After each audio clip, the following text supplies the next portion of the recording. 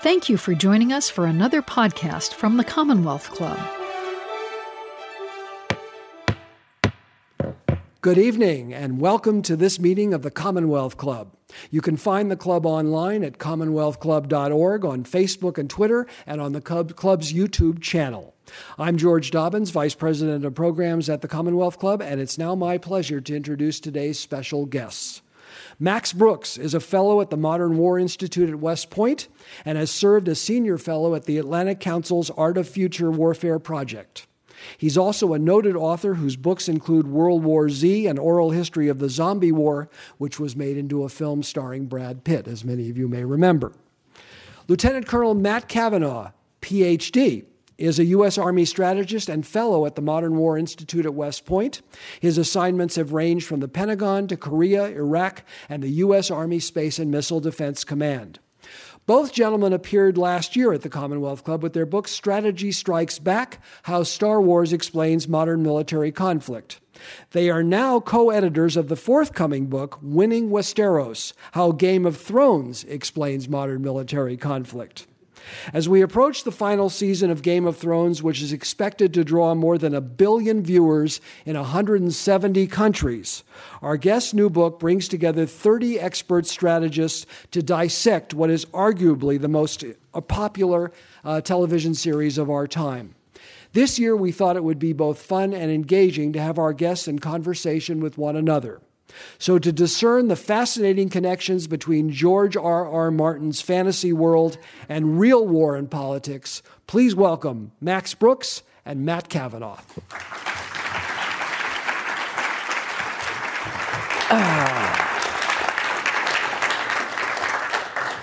Thank you, everybody. Thank you for coming. I'm Max Brooks, and I'm just going to start by saying we originally were going to have a moderator. He dropped out. We're not sure why. We think he realized this was about Game of Thrones, and he's just not a Game of Thrones fan. So it's up to us. So it's going to be a little freewheeling. I'm just going to start off by saying, just telling you a little bit about how I came to this project, and then Matt will tell you what this project is and why it's important. I'm a civilian. All right, I'm one of you. I've never served. I'm in Spartacus. I'm more of a civilian than most civilians. But I wrote a book, World War Z, and it was required reading at Naval War College. So I started speaking there, and then I was invited to speak at other military forums, and then I was invited to join the Modern War Institute. And it sounds more lethal than it actually is. It's not just about killing people. It's the Modern War Institute studies all forms of conflict and what could be a conflict later on, because we have to remember we're living in a time now where conflict doesn't necessarily mean violence. We're living in a time where our democracy in 2016 was threatened on a level it never was, even in the dark days of World War II, and our enemy did it without firing a shot. So we study all forms of conflict. That's where I met Matt. Now, a couple of years ago, Matt said to me that he, as a strategist, was trying to teach strategy both to the cadets at West Point and to discuss strategy with our Korean allies in South Korea. And it was hard to find these two cultures. How do you teach strategy, especially if you have no background in it? Because if you dive deep immediately and you start talking about von Clausewitz, people are going to fall asleep, and rightfully so. So how do you get people who are not naturally strategic thinkers to think about strategy? What is the language you use? Matt thought about Star Wars. Everybody's watched it. Everybody knows it. And that was his in. And he said to me, what about writing a book, getting all of the important thinkers together? People in the military, people in government, great thinkers, and you, Max. And we'll get all together and we'll write essays teaching strategy through Star Wars. I was like, well, I'll give it a shot. And we did. And that's why we were here last year, where we did Strategy Strikes Back. And it was a big success, and it was a great bridge. Because as civilians, as citizens, we need to learn about this. Because we're getting into some really scary times. This is why I'm here.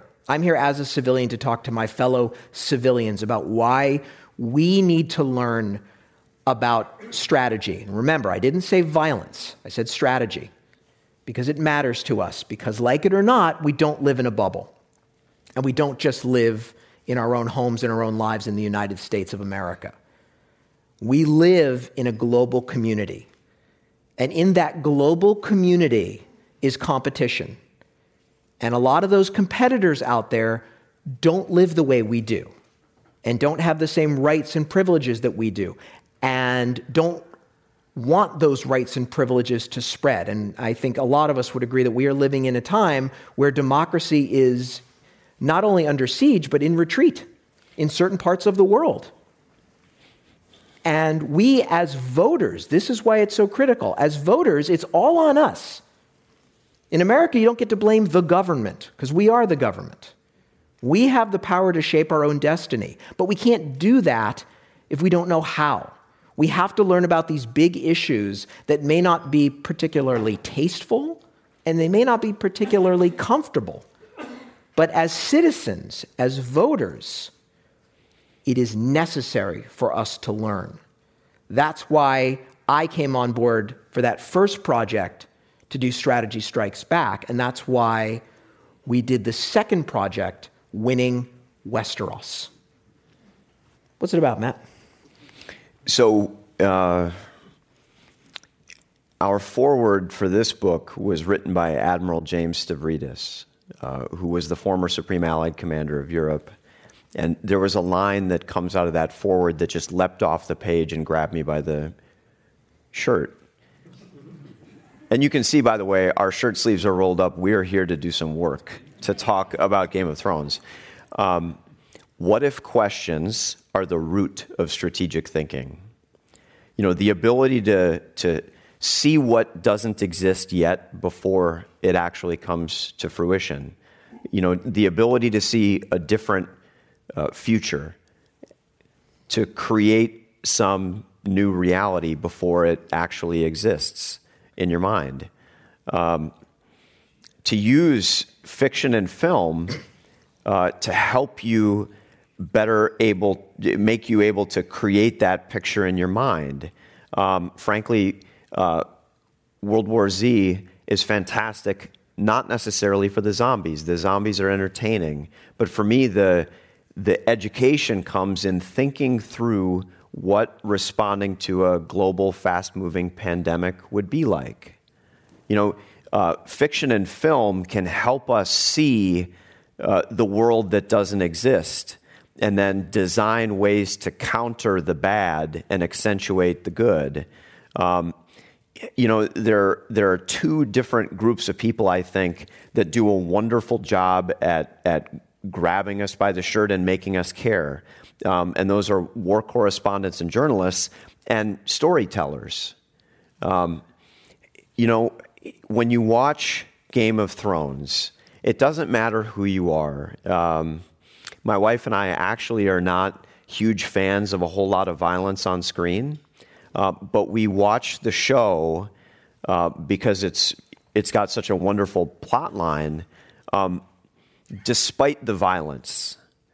But I you know, there are people that say that Game of Thrones can teach you lessons about the Magna. I read online that you can learn lessons about the Magna Carta, the perfect wedding, you know, how to live a better life. But everyone in this room knows very well that the core of the program is about war and human conflict.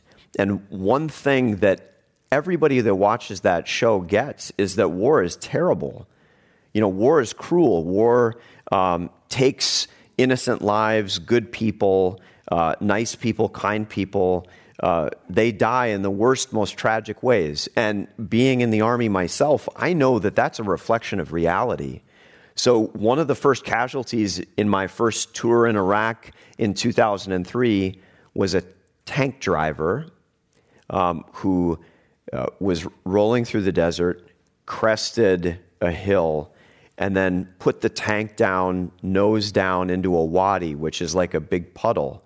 And the tank got lodged in the wadi, and he drowned in the hatch because he couldn't get out. He had a wife and a daughter at home. War is randomly cruel. And we see that on the show. We've all seen that on the show. And if there's a character that you start to like and you care about and you enjoy that person and you lose that person randomly, violently, then you get a fraction of a sense of what it's like to lose someone in a real war.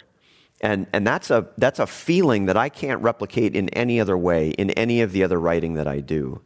And in a lot of ways, that's why I never told you this, Max, but I wanted to dedicate this book to Hodor.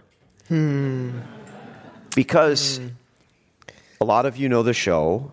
For some of you that don't, it's very likely that he had a glimpse of what the end of his life would look like. He knew what was coming for him, and he still held the door closed. He still held back evil, despite knowing what that sacrifice, what that would cost him. And there's a whole lot of other people out there, 250,000 Americans serving in uniform right now overseas, that many of which they're willing to do very much the same thing, despite what it might cost them. And so I want people to sort of feel that. That's what I think the power of what George R.R. Martin and D.B. Weiss and David Benioff have created in the books and the show.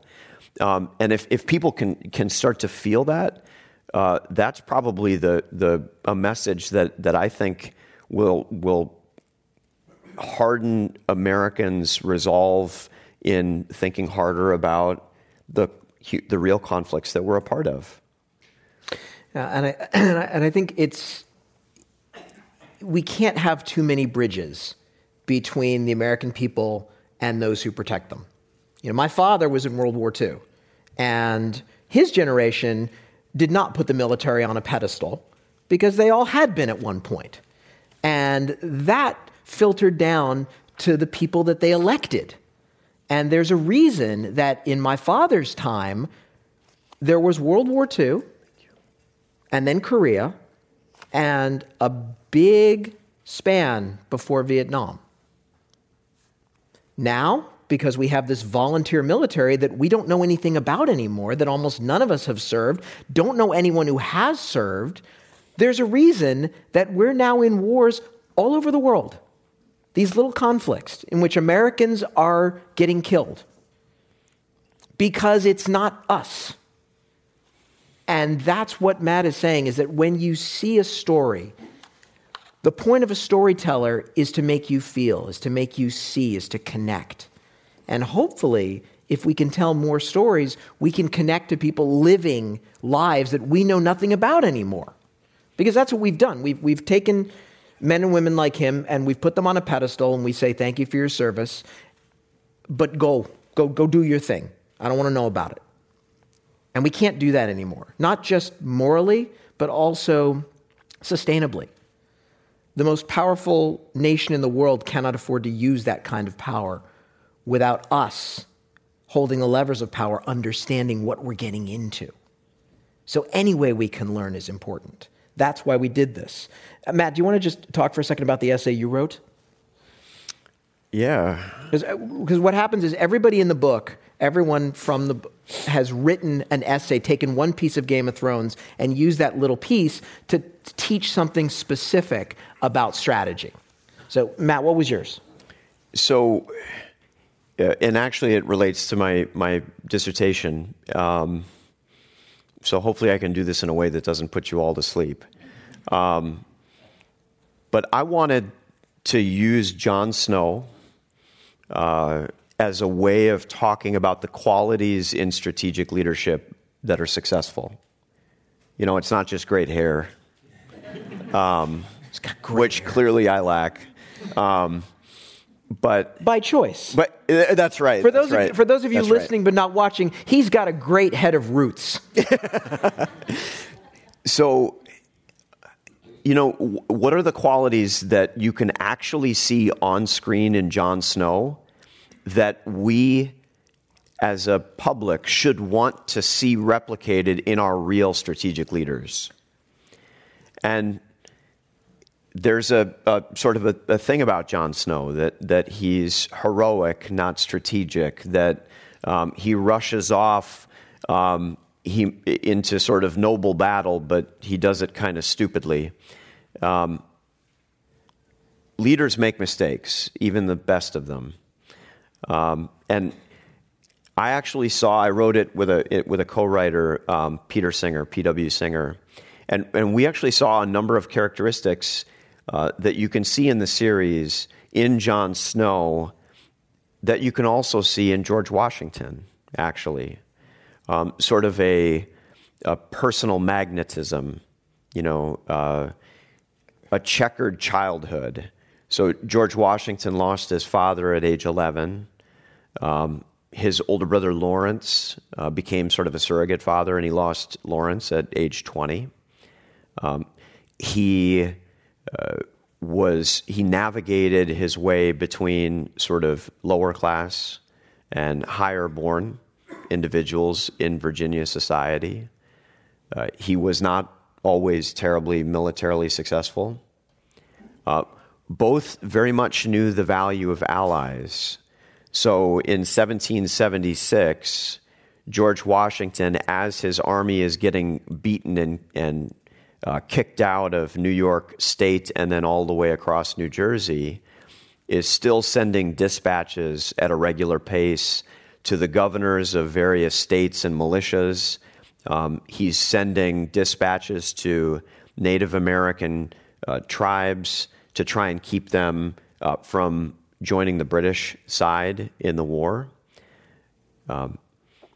He knows the value of allies later in the war in that he brings in the French.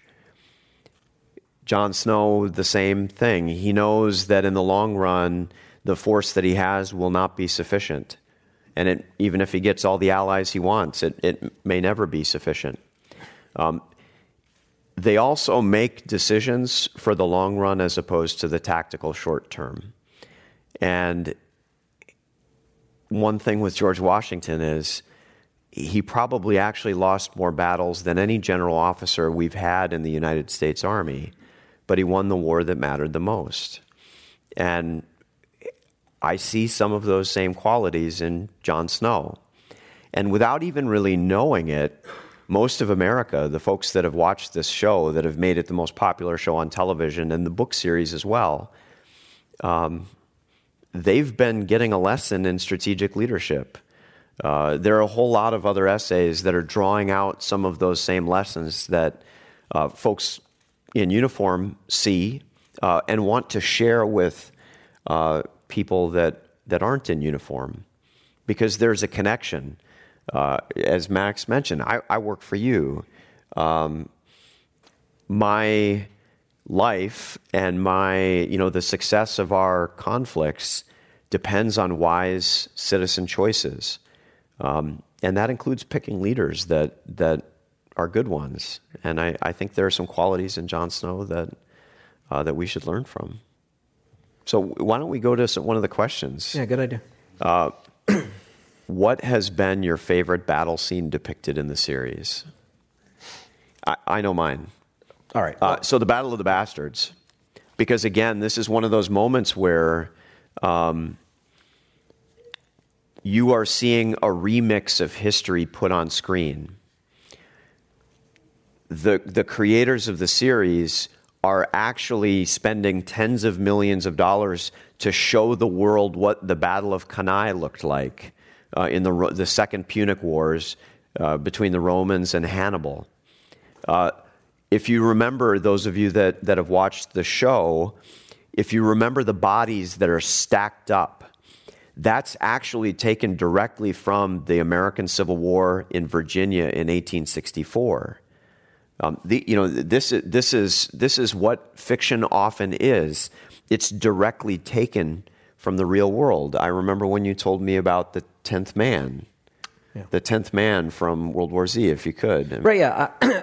In World War Z, I talk about how the Israelis are ahead of the game because unlike the intelligence services around the world, including CIA, the Israelis are impervious to groupthink, because I had heard an NPR interview with an Israeli intel analyst who said in 1973 we almost got wiped out because everybody in the room all agreed on something, and we were all wrong. And from that point on, we ensure that if there's 10 people in the room, the 10th man, probably woman now, 10th man or woman, is obligated to make the argument against it. So there has to be debate. There has to be thinking, because Israel can't afford that. It's a tiny little country. They make a mistake, they're gone. And so I took that notion of the 10th man, put it into World War Z. So Israel is one of the only countries to see the zombie plague coming, because the 10th man in the room says, what if they're actually zombies? What if that's not a code word? And that is learning from history and putting it in fiction. How would a modern military's strategy differ in dealing with an enemy like the White Walkers?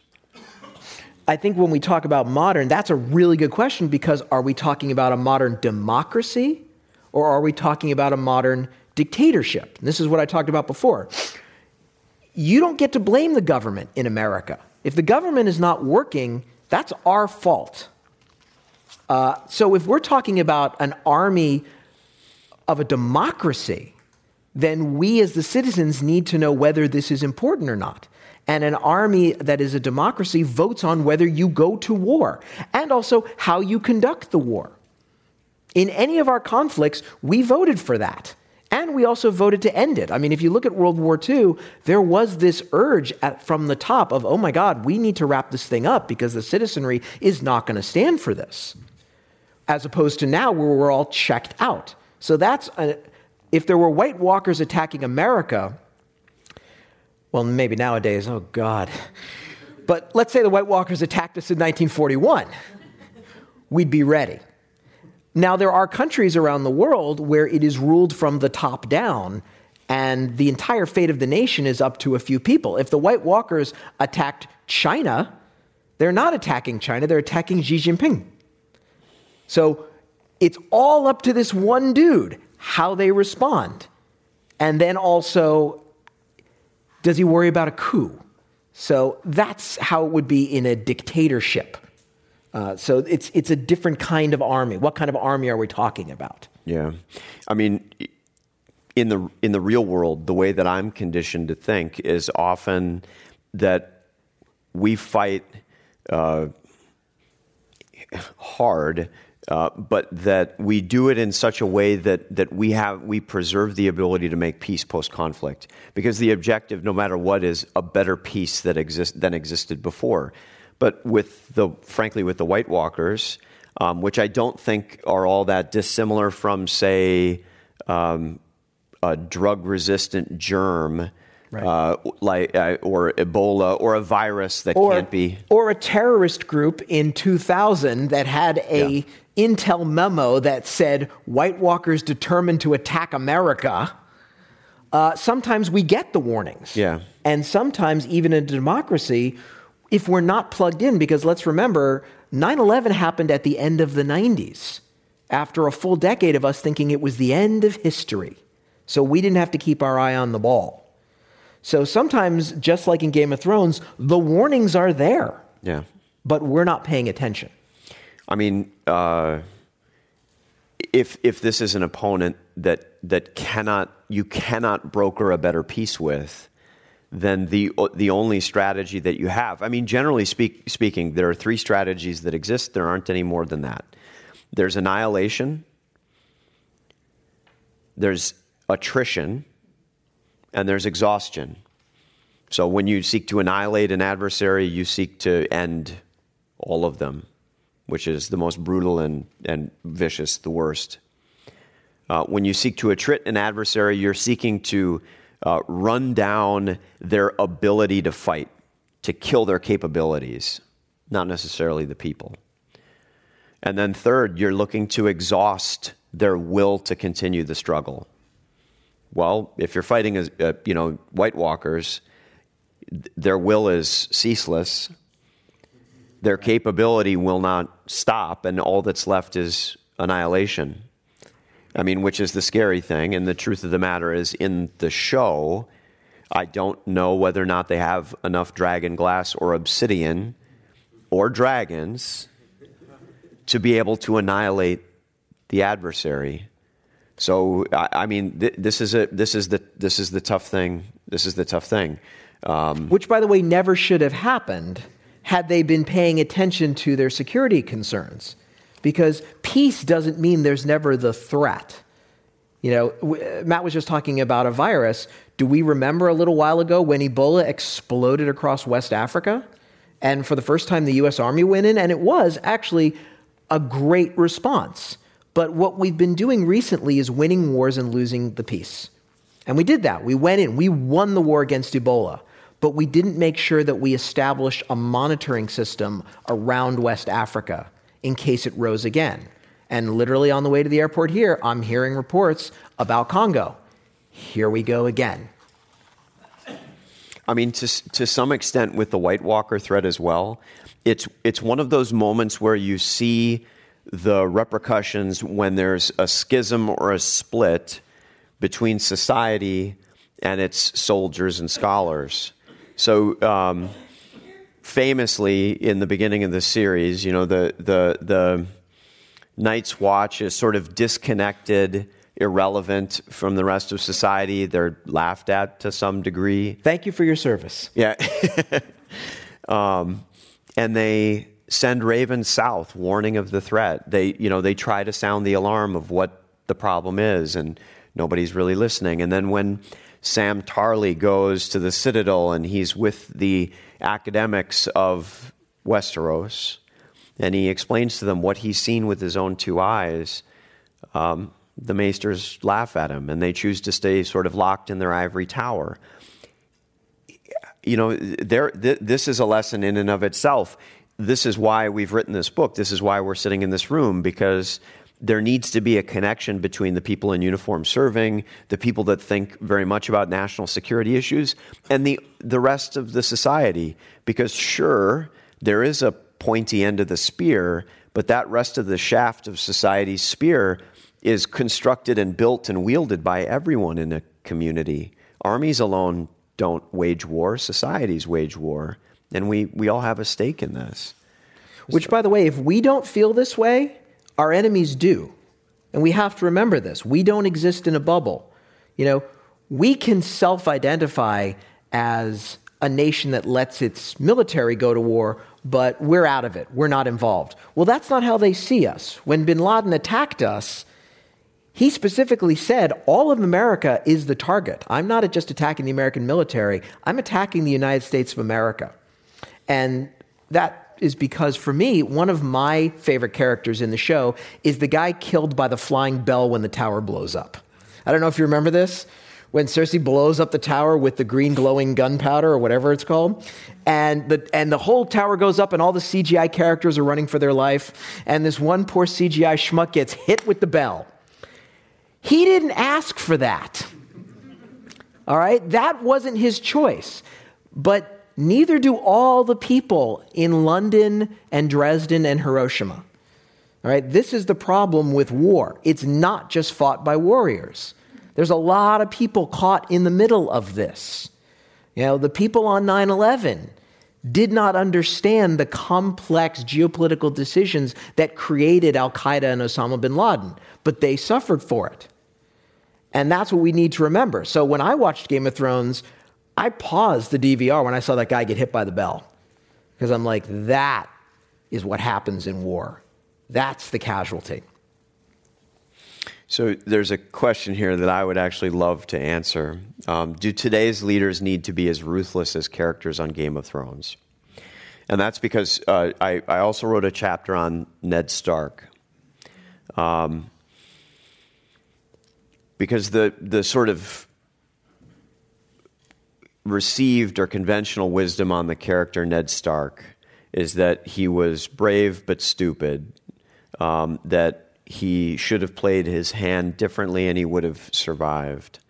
That may or may not be the case. But the argument that I made in the essay was that good guys do win in the end. It just takes a little bit longer, and it doesn't always seem to happen. But here's why. Charles Darwin was very confused by heroes because he sort of said selfish bastards' children would survive because they would privilege the protection of their offspring, whereas a hero would just run off and get themselves killed, and then the line would die off. I don't think that was necessarily the case. I think that in the longer run, human beings are social, and our superpower, frankly, is our ability to cooperate in large groups. And we honor and appreciate, and we're inspired by people that not just sacrifice for others, but serve others. And I think that's what we get out of a character like Ned Stark. In the classic sense, he lost his head. But that's only if you look at him in the span of one lifetime. If you take sort of a wider angle view, he inspired others. He had allies, people that remembered him favorably. The character that we see his ideals live on with is Jon Snow. I think the good guys do tend to win on balance, not always. And I think ruthless characters do well in the short run, but in the longer run, the good folks tend to do well. And I think in this final season, look at who's lined up behind Cersei Lannister. They're either paid for or it's just someone that wants to get laid. But Jon Snow and Daenerys are followed by people that are volunteering, people that care, people that want to see. They're inspired by ideas, break the wheel, change the way things are. Free the slaves. Yeah. And so I don't think leaders today need to be as ruthless as Game of Thrones. No, of course not, because you're not fighting also in the moment. It's just what Matt said. You're fighting for an enduring ideal. Now, we all know, I don't know if we all know this, but have you heard the name? Just show of hands. Who has heard of John Callie? All right. In a room of 100, I see about 5 people go up. For those of you who don't, he was the lieutenant who orchestrated the My Lai massacre in Vietnam. That's why most of you don't know who he is.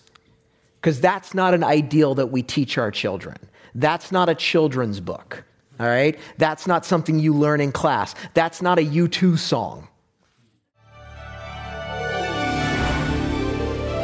You are listening to the Commonwealth Club of California.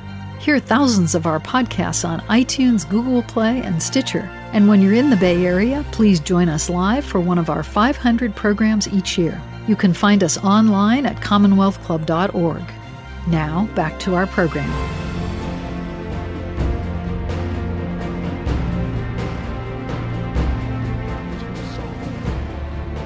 Show of hands, who's heard of Martin Luther King? All right. Who died first? John Callie or Martin Luther King? Martin Luther King. But what he lived for will live forever. That's why we can't be that kind of ruthlessness. And I think that kind of ruthlessness also says something about who you want to be. There's 2 towns, My Lai and Lidice. Anyone heard of Lidice?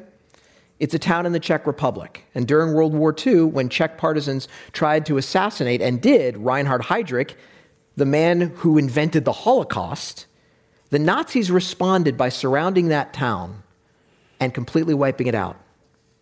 All the men, dead. Women, either dead or sent into concentration camps. Children, either in concentration camps or if they were Aryan looking enough, sent to be adopted by Aryan families. Town destroyed. Animals killed. River diverted through the town. How is that different from My Lai? My Lai, those in power tried to hush it up because that's not who we are. Lidice was publicized. It was destroyed specifically to be publicized because that's exactly who the Nazis were. Which ideal lasts? That's why we can't stoop to the immediate level of brutality and violence, even if in the moment it serves a very narrow short-term purpose. Which character is the best strategist in Game of Thrones and the worst? Well, the ones who are still alive. I mean, you got to give Tyrion. You got to give him. You got to give him props because I think what Tyrion teaches about strategy is that he turns his greatest weakness into a strength, and that's a great lesson for strategy because Tyrion started out with nothing. He was the bastard. He's not a great physical fighter, obviously. He should have been dead. He should have been the first guy to go, and yet he's still around because his weakness turned him into an amazing fighter. Yeah. He did not have that kind of sort of arrogance that his brother did, who lost his hand. And most of the characters die because they're arrogant, because they start off as amazing warriors, and then they die at a red wedding. Tyrion knew how to survive to fight another day. I think if there is, on a strategic scale, I think he would be Vo Nguyen Giap. And if anybody knows who Vo Nguyen Giap is, he is the Vietnamese general who defeated us in Vietnam.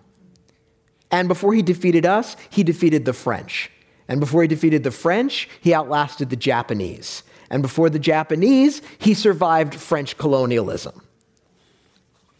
He should have been dead immediately. And yet somehow he led the armed forces and the irregular forces of this tiny little country to outlast the greatest military power in the history of the human race. So I'll go with who the worst is. For me, it's Stannis Baratheon. Stannis is brave.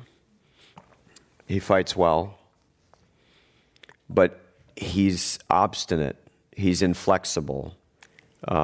Strategy presumes the recognition of an other, that it's a competitive endeavor, and it's entirely rational. You show up, you fight, and your way. You fight your way. That's right. The way you want to fight, the way you're trained to fight. And we see the results. We get feedback very quickly. And it's a lot worse than the national championship basketball game, right? Yeah. And the thing with Stannis for me was that he sort of said, I don't really need to engage deeply in thinking about my opponents. I've got this higher power that's going to take care of it all for me. And that's not a comment or a slight against religion in any way. There are religious people on the battlefield, and I can tell you from personal experience, there are atheists in foxholes. But when you think that you don't need to engage in strategic thinking because you've got some magic higher power that's going to fire the lightning bolts of Zeus and remove all the obstacles in your way, despite terrible weather, terrible terrain, conditions that your forces aren't equipped to fight in, then the results speak for themselves. And on Tyrion, he loses. He takes some lumps occasionally. Our best military strategists in the United States have taken their lumps as well. I mentioned George Washington lost a great many battles and won the war that mattered. Ulysses S. Grant should probably, if you want an unblemished, perfect record, he's not the guy. In fact, when he was out of the military, he was so poor at one point and unsuccessful as a civilian that he had to pawn his watch to pay for his children's Christmas presents. But on the battlefield, he did better than his opponent when it mattered the most. And that's a really good point about defeat. Defeat and adversity are your best tools for teaching, because Grant came after a guy, George B. McClellan. Now, McClellan was a golden boy. McClellan was just academic, and he was gorgeous, and he never lost anything, and he had a meteoric rise until things got really serious, and suddenly he was in command of the Grand Army, and he was too terrified to fight. Because now he could really lose, and he had never had any losses, and he was paralyzed. And he kept saying to Lincoln, I need more men, I need more guns, I need more butter, I just need more because they're everywhere. And Lincoln was like, dude, you gotta actually fight the enemy to win the war, and he wouldn't do it. He was so petrified of losing his winning streak that he wouldn't do anything. As opposed to Grant, up and down, up and down. And there's that picture of Grant, I think it's on his new biography, and you see in his eyes, he knows about loss, personal loss, financial loss, loss of his own faculties when he drank too much. Grant was not, I don't think he was an alcoholic. I think he would go on benders. Yeah. And when he went on benders, he lost it all. And then he would lose men in the field. Yeah. And that was all there. So when he was put on the general's horse, he knew exactly what he was getting into. Yeah. That was one of the things that came out in my dissertation research with Grant, with Washington, and Eisenhower. All three of them at very pivotal moments of the heaviest fighting actually had to sort of sequester themselves in their own quarters, and they cried. I mean, just the weight of that much human loss on your own shoulders, knowing that they were the ones that were making decisions that cost so many young lives. And I just want to say quickly, that is critical. That kind of loss is critical into a democracy self-correcting in war. Because in war, that trickles down. In democracy, those losses trickle down to the citizenry, who then get to have a say in what happens. And it forces the military leadership to be smarter, to be better, because those are mothers' and fathers' sons. And that will cost them, as opposed to a dictatorship where you can just throw them. There was a very famous battle in World War II called Tarawa, where the Marines hit the beaches and they didn't have the right equipment. And they didn't scout the beaches correctly. And they didn't use enough preliminary naval and air bombardment. And those Marines we always hear about Iwo Jima, but Tarawa, they took horrific losses.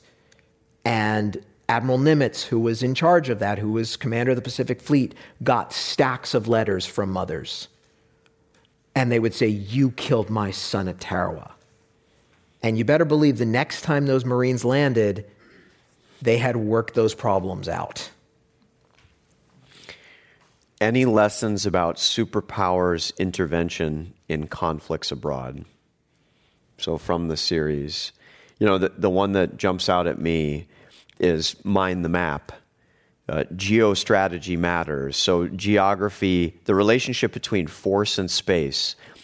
Everybody that's watched the show has seen those opening credits and the map that you slide through. You're without even sort of consciously thinking about it, you know that, as the phrase goes, where you stand depends on where you sit.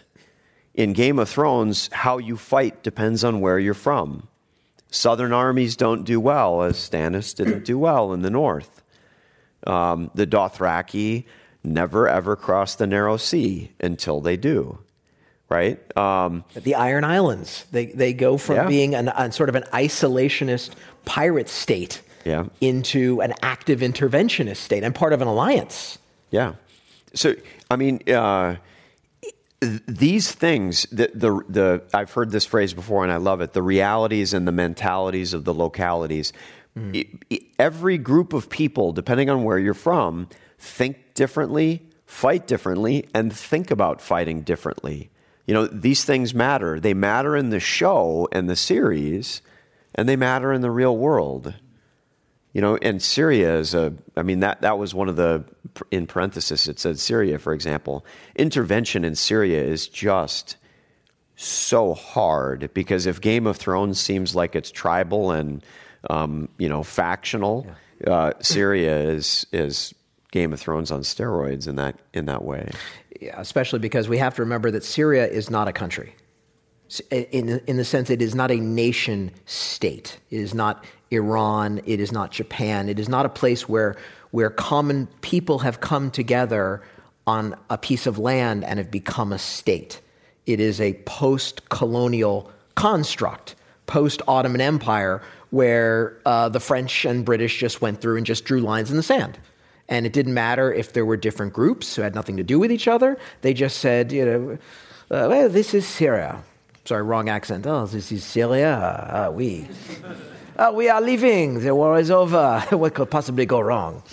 And so a lot of this is trying to clean up a mess that began 100 years ago and has just had a pot boiler on top of it waiting for it to burst.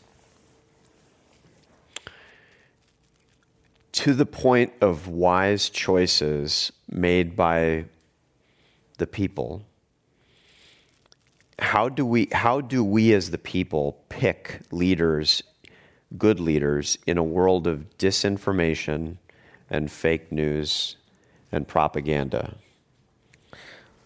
I don't think that's such a hard question. I think you have to find news sources, number one, that you trust, and you trust them by looking at the facts, and you look at the facts by checking them with other news sources, and you also check by seeing, does this news organization ever apologize when they get something wrong? Or do they just say, yep, right all the time? That's one. Are there reporters paid? I think that's a big deal. I think that when you pay a reporter to go somewhere and do a job, that's very different than an amateur who just says, well, I'm just going to sit home and do that. But I think if you look at enough of the issues and learn, when the politicians speak, you can call them on that. And I think this is the problem. I remember a few years ago, Matt, were you at TRADOC's Mad Scientist a few years ago? No. Yeah, the Army's Training and Doctrine Command had something called the Mad Scientist Conference, where they brought in all these amazing thinkers to talk about the big global trends that were going to affect us and were affecting us right now. And I would sit there for 12 hours a day for 3 days and just get hit with this tsunami of information. Then I would go back and watch CNN. None of these issues were on there. And then I would turn on MSNBC. None of these issues were on there. And then I would turn on Fox, and I don't even know what was on there. But nothing that I had heard was anywhere in this media. So choosing where you get your information, a lot of that just comes over time. You're not just going to read one newspaper or see one program and say, they must know what they're talking about. You learn, you vet it, and then eventually you say, okay, you have earned my trust. And I trust you to educate me so then I can vet who I vote for to be in power. How would you rate the Unsullied as a military? And, they're brave. For those of you that haven't seen the series or know the show, they're a group of men that are castrated very young and raised in a sort of very brutal way, so that they are almost like fighting machines, automatons. We've seen attempts like this to create almost, you would call them super soldiers through history. At varying points, the Spartans, to some degree, did the same thing. The Janissaries that served the what we would call the Turkish today. But here's the thing. They are utterly divorced and disconnected from society.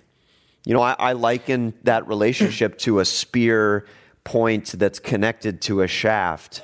the spear, the tip is relatively small, but the shaft is long, and it's very strong, and it supports and sustains that spear point. It gives it reach. That's what makes a spear a spear. A spear has reach. Absolutely. Without a home front, you have no reach. And they may fight well tactically, but they'll probably win fights, but they won't win wars. In part because, like you just mentioned, Max, there is no self-correction. If you lose an Unsullied, you have lost someone who is not married or has children or family anymore. They've been separated from society almost completely. Whereas in a democracy like we are in theory, there's a political feedback loop that self-corrects and helps society make better, wiser choices in the long run.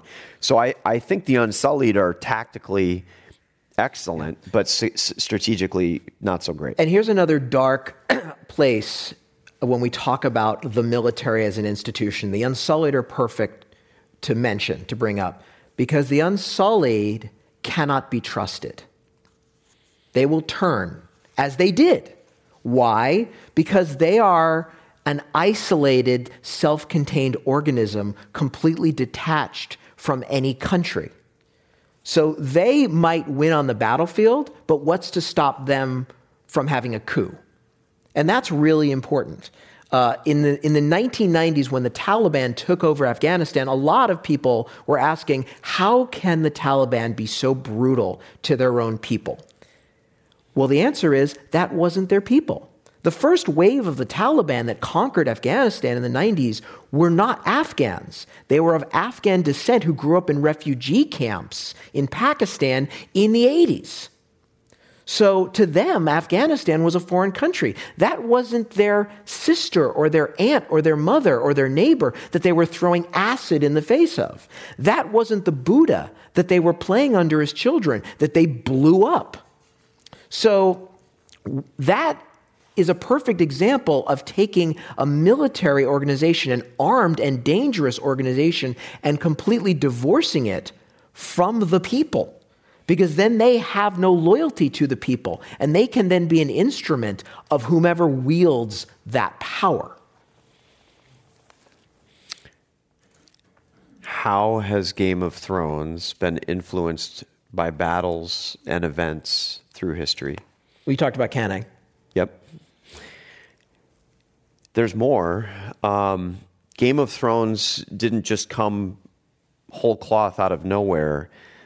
George R.R. Martin has described in the fall of 1981, he went on a trip to Hadrian's Wall in the United Kingdom.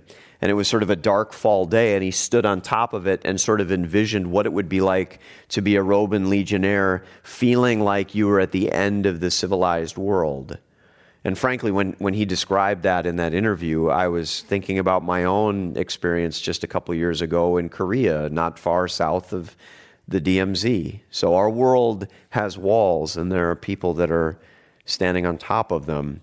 The Red Wedding, it was inspired by the Black Wedding of Scotland, which has been described as throughout history. It's been called a treacherous feast. You've seen it as a recurring theme in a way of defeating and killing your adversaries in a sort of really cheap way of doing it. Dragons, you could consider those a stand-in for air power. Yeah, see, for me, the dragons have a whole other thing. For me, the dragons represent the secret police. Because Daenerys, what really protects Daenerys? All right? She has wonderful words and she inspires people like all good dictators do. All right? All successful dictators inspire people. I free you from your chains. Join me, join me, join me. Great.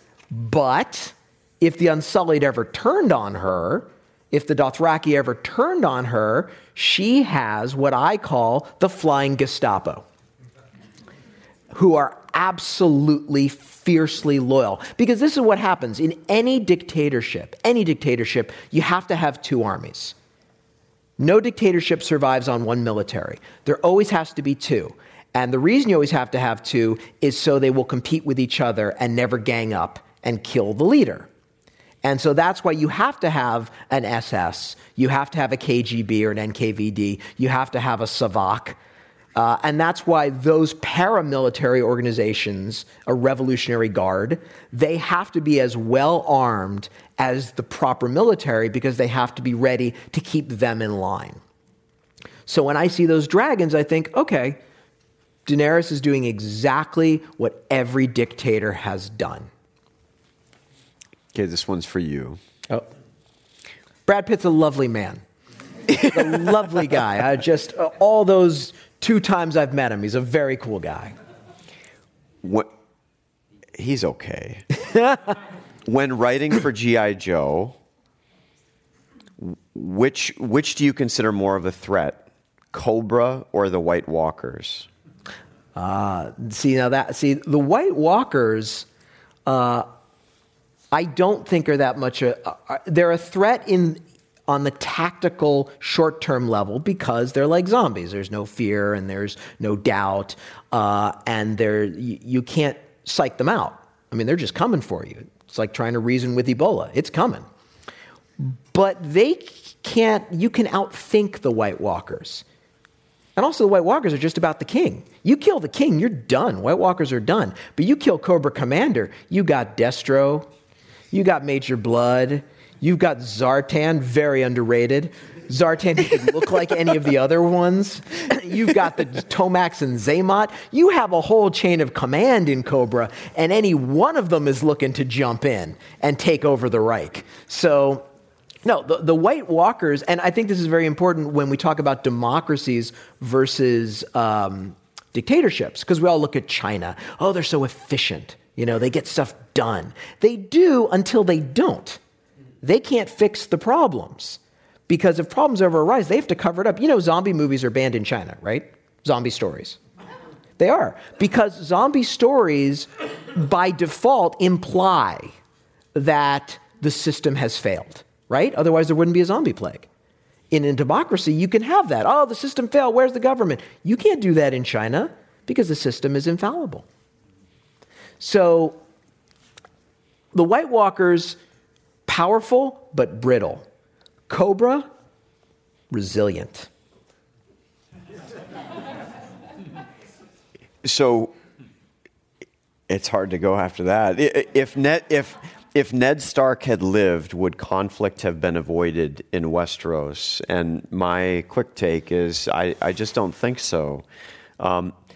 This is the difference between proximate causes of a war and then sort of the underlying causes, the trigger, the things that are actually pushing the conflict, the tectonic plates that are underneath the surface that matter a whole heck of a lot more. So the First World War famously was triggered by the assassination of Archduke Franz Ferdinand, but there were a lot of other factors that really were shaping that conflict more than the death of an Austro-Hungarian prince. Yeah, right. If you had either killed Hitler in the 30s or bought his paintings, just said, wow, you're a really great artist. Keep that up. Don't do anything else. Just keep painting. There probably would have been a world war, but it might not have looked like that. So, because there were, in the Treaty of Versailles in 1919, we sowed a bitter crop, and there had to be some kind of harvest later on. Which tactic ended up being the most costly that we see on screen?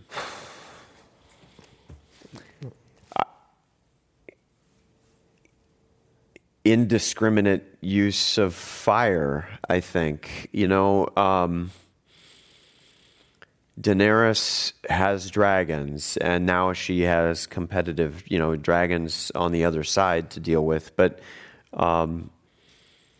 the United States in the past, in Korea and Vietnam and in other conflicts, has not had an adversary in the air that has been able to fight back. And that has been a very serious and significant advantage to the United States. But you can go too far. Drone warfare arguably goes too far in certain circumstances to where the people on the ground that are on the receiving end of that fire do not consider any strike legitimate because they are so overused. And when you get down to it, all war is conducted, as I mentioned before, it's meant to be for a better peace and to influence human beings. And if you're overusing your advantage, then you risk alienating the people that you seek to influence to your side. And so that's the one. I think it's debatable whether or not Daenerys should have burned the Tarleys. The loot train attack where the dragons are strafing and burning everything for, until the earth is salted and brown and black. I think it's likely that she overdid it a bit, and we don't know what the blowback will be until this next season, obviously. No, and that's I think one of the reasons that I wrote the essay that I wrote, which is the whole concept of the war is, I think, vile, because the whole concept of the war is so we can have a good king, right? Jon Snow or Daenerys, or when they get together, Joneris. And that's the notion that these good kings will work. No, there's no such thing. There's absolutely no such thing. Now, the essay I wrote is that you cannot have a good dictatorship because it eventually will go bad. Because what happens if Daenerys and Jon, they're good now, but you know what? So are most dictators when they start. Young Fidel Castro, young Robert Mugabe, young Muammar Gaddafi, young Colonel Gaddafi, if you read his green book, you were like, this is a really cool guy. They all start out, most of them start out sort of young and idealistic, and they just want to help the people. And a few decades later, corrupted by power, they are bathed in blood. So even if they win and this season ends with this wonderful, we've broken the wheel and we're together and we must rule, let's see what happens 30 years from now. Or let's see what happens, even if they do rule benevolently, who's going to take over the system that they create? Because Augustus Caesar was a great ruler right until the day he died. But if you set up a system where you get Augustus, you're going to get Caligula. That's just the way it is. If you set up a system where one person or a few people have all the power, eventually that will turn on you, no matter how great it is in the moment. That's why when I was asked to do Game of Thrones, I was like, oh yeah, because let me tell you something. When I go to Comic-Con, as I do very often, you see a lot of people dressed like Jon Snow or Daenerys. You know who you don't see? The butcher's son. That's who my essay was about. The butcher's son who accidentally pissed off Joffrey and was executed. No courts, no free press, none of the things that we in this country take for granted, but the only things that keep our sons and daughters alive. Because in our system, you're not a subject, you're a citizen. And that doesn't just happen. That has to be defended by all of us, all the time, in uniform and out. And I think we've got our...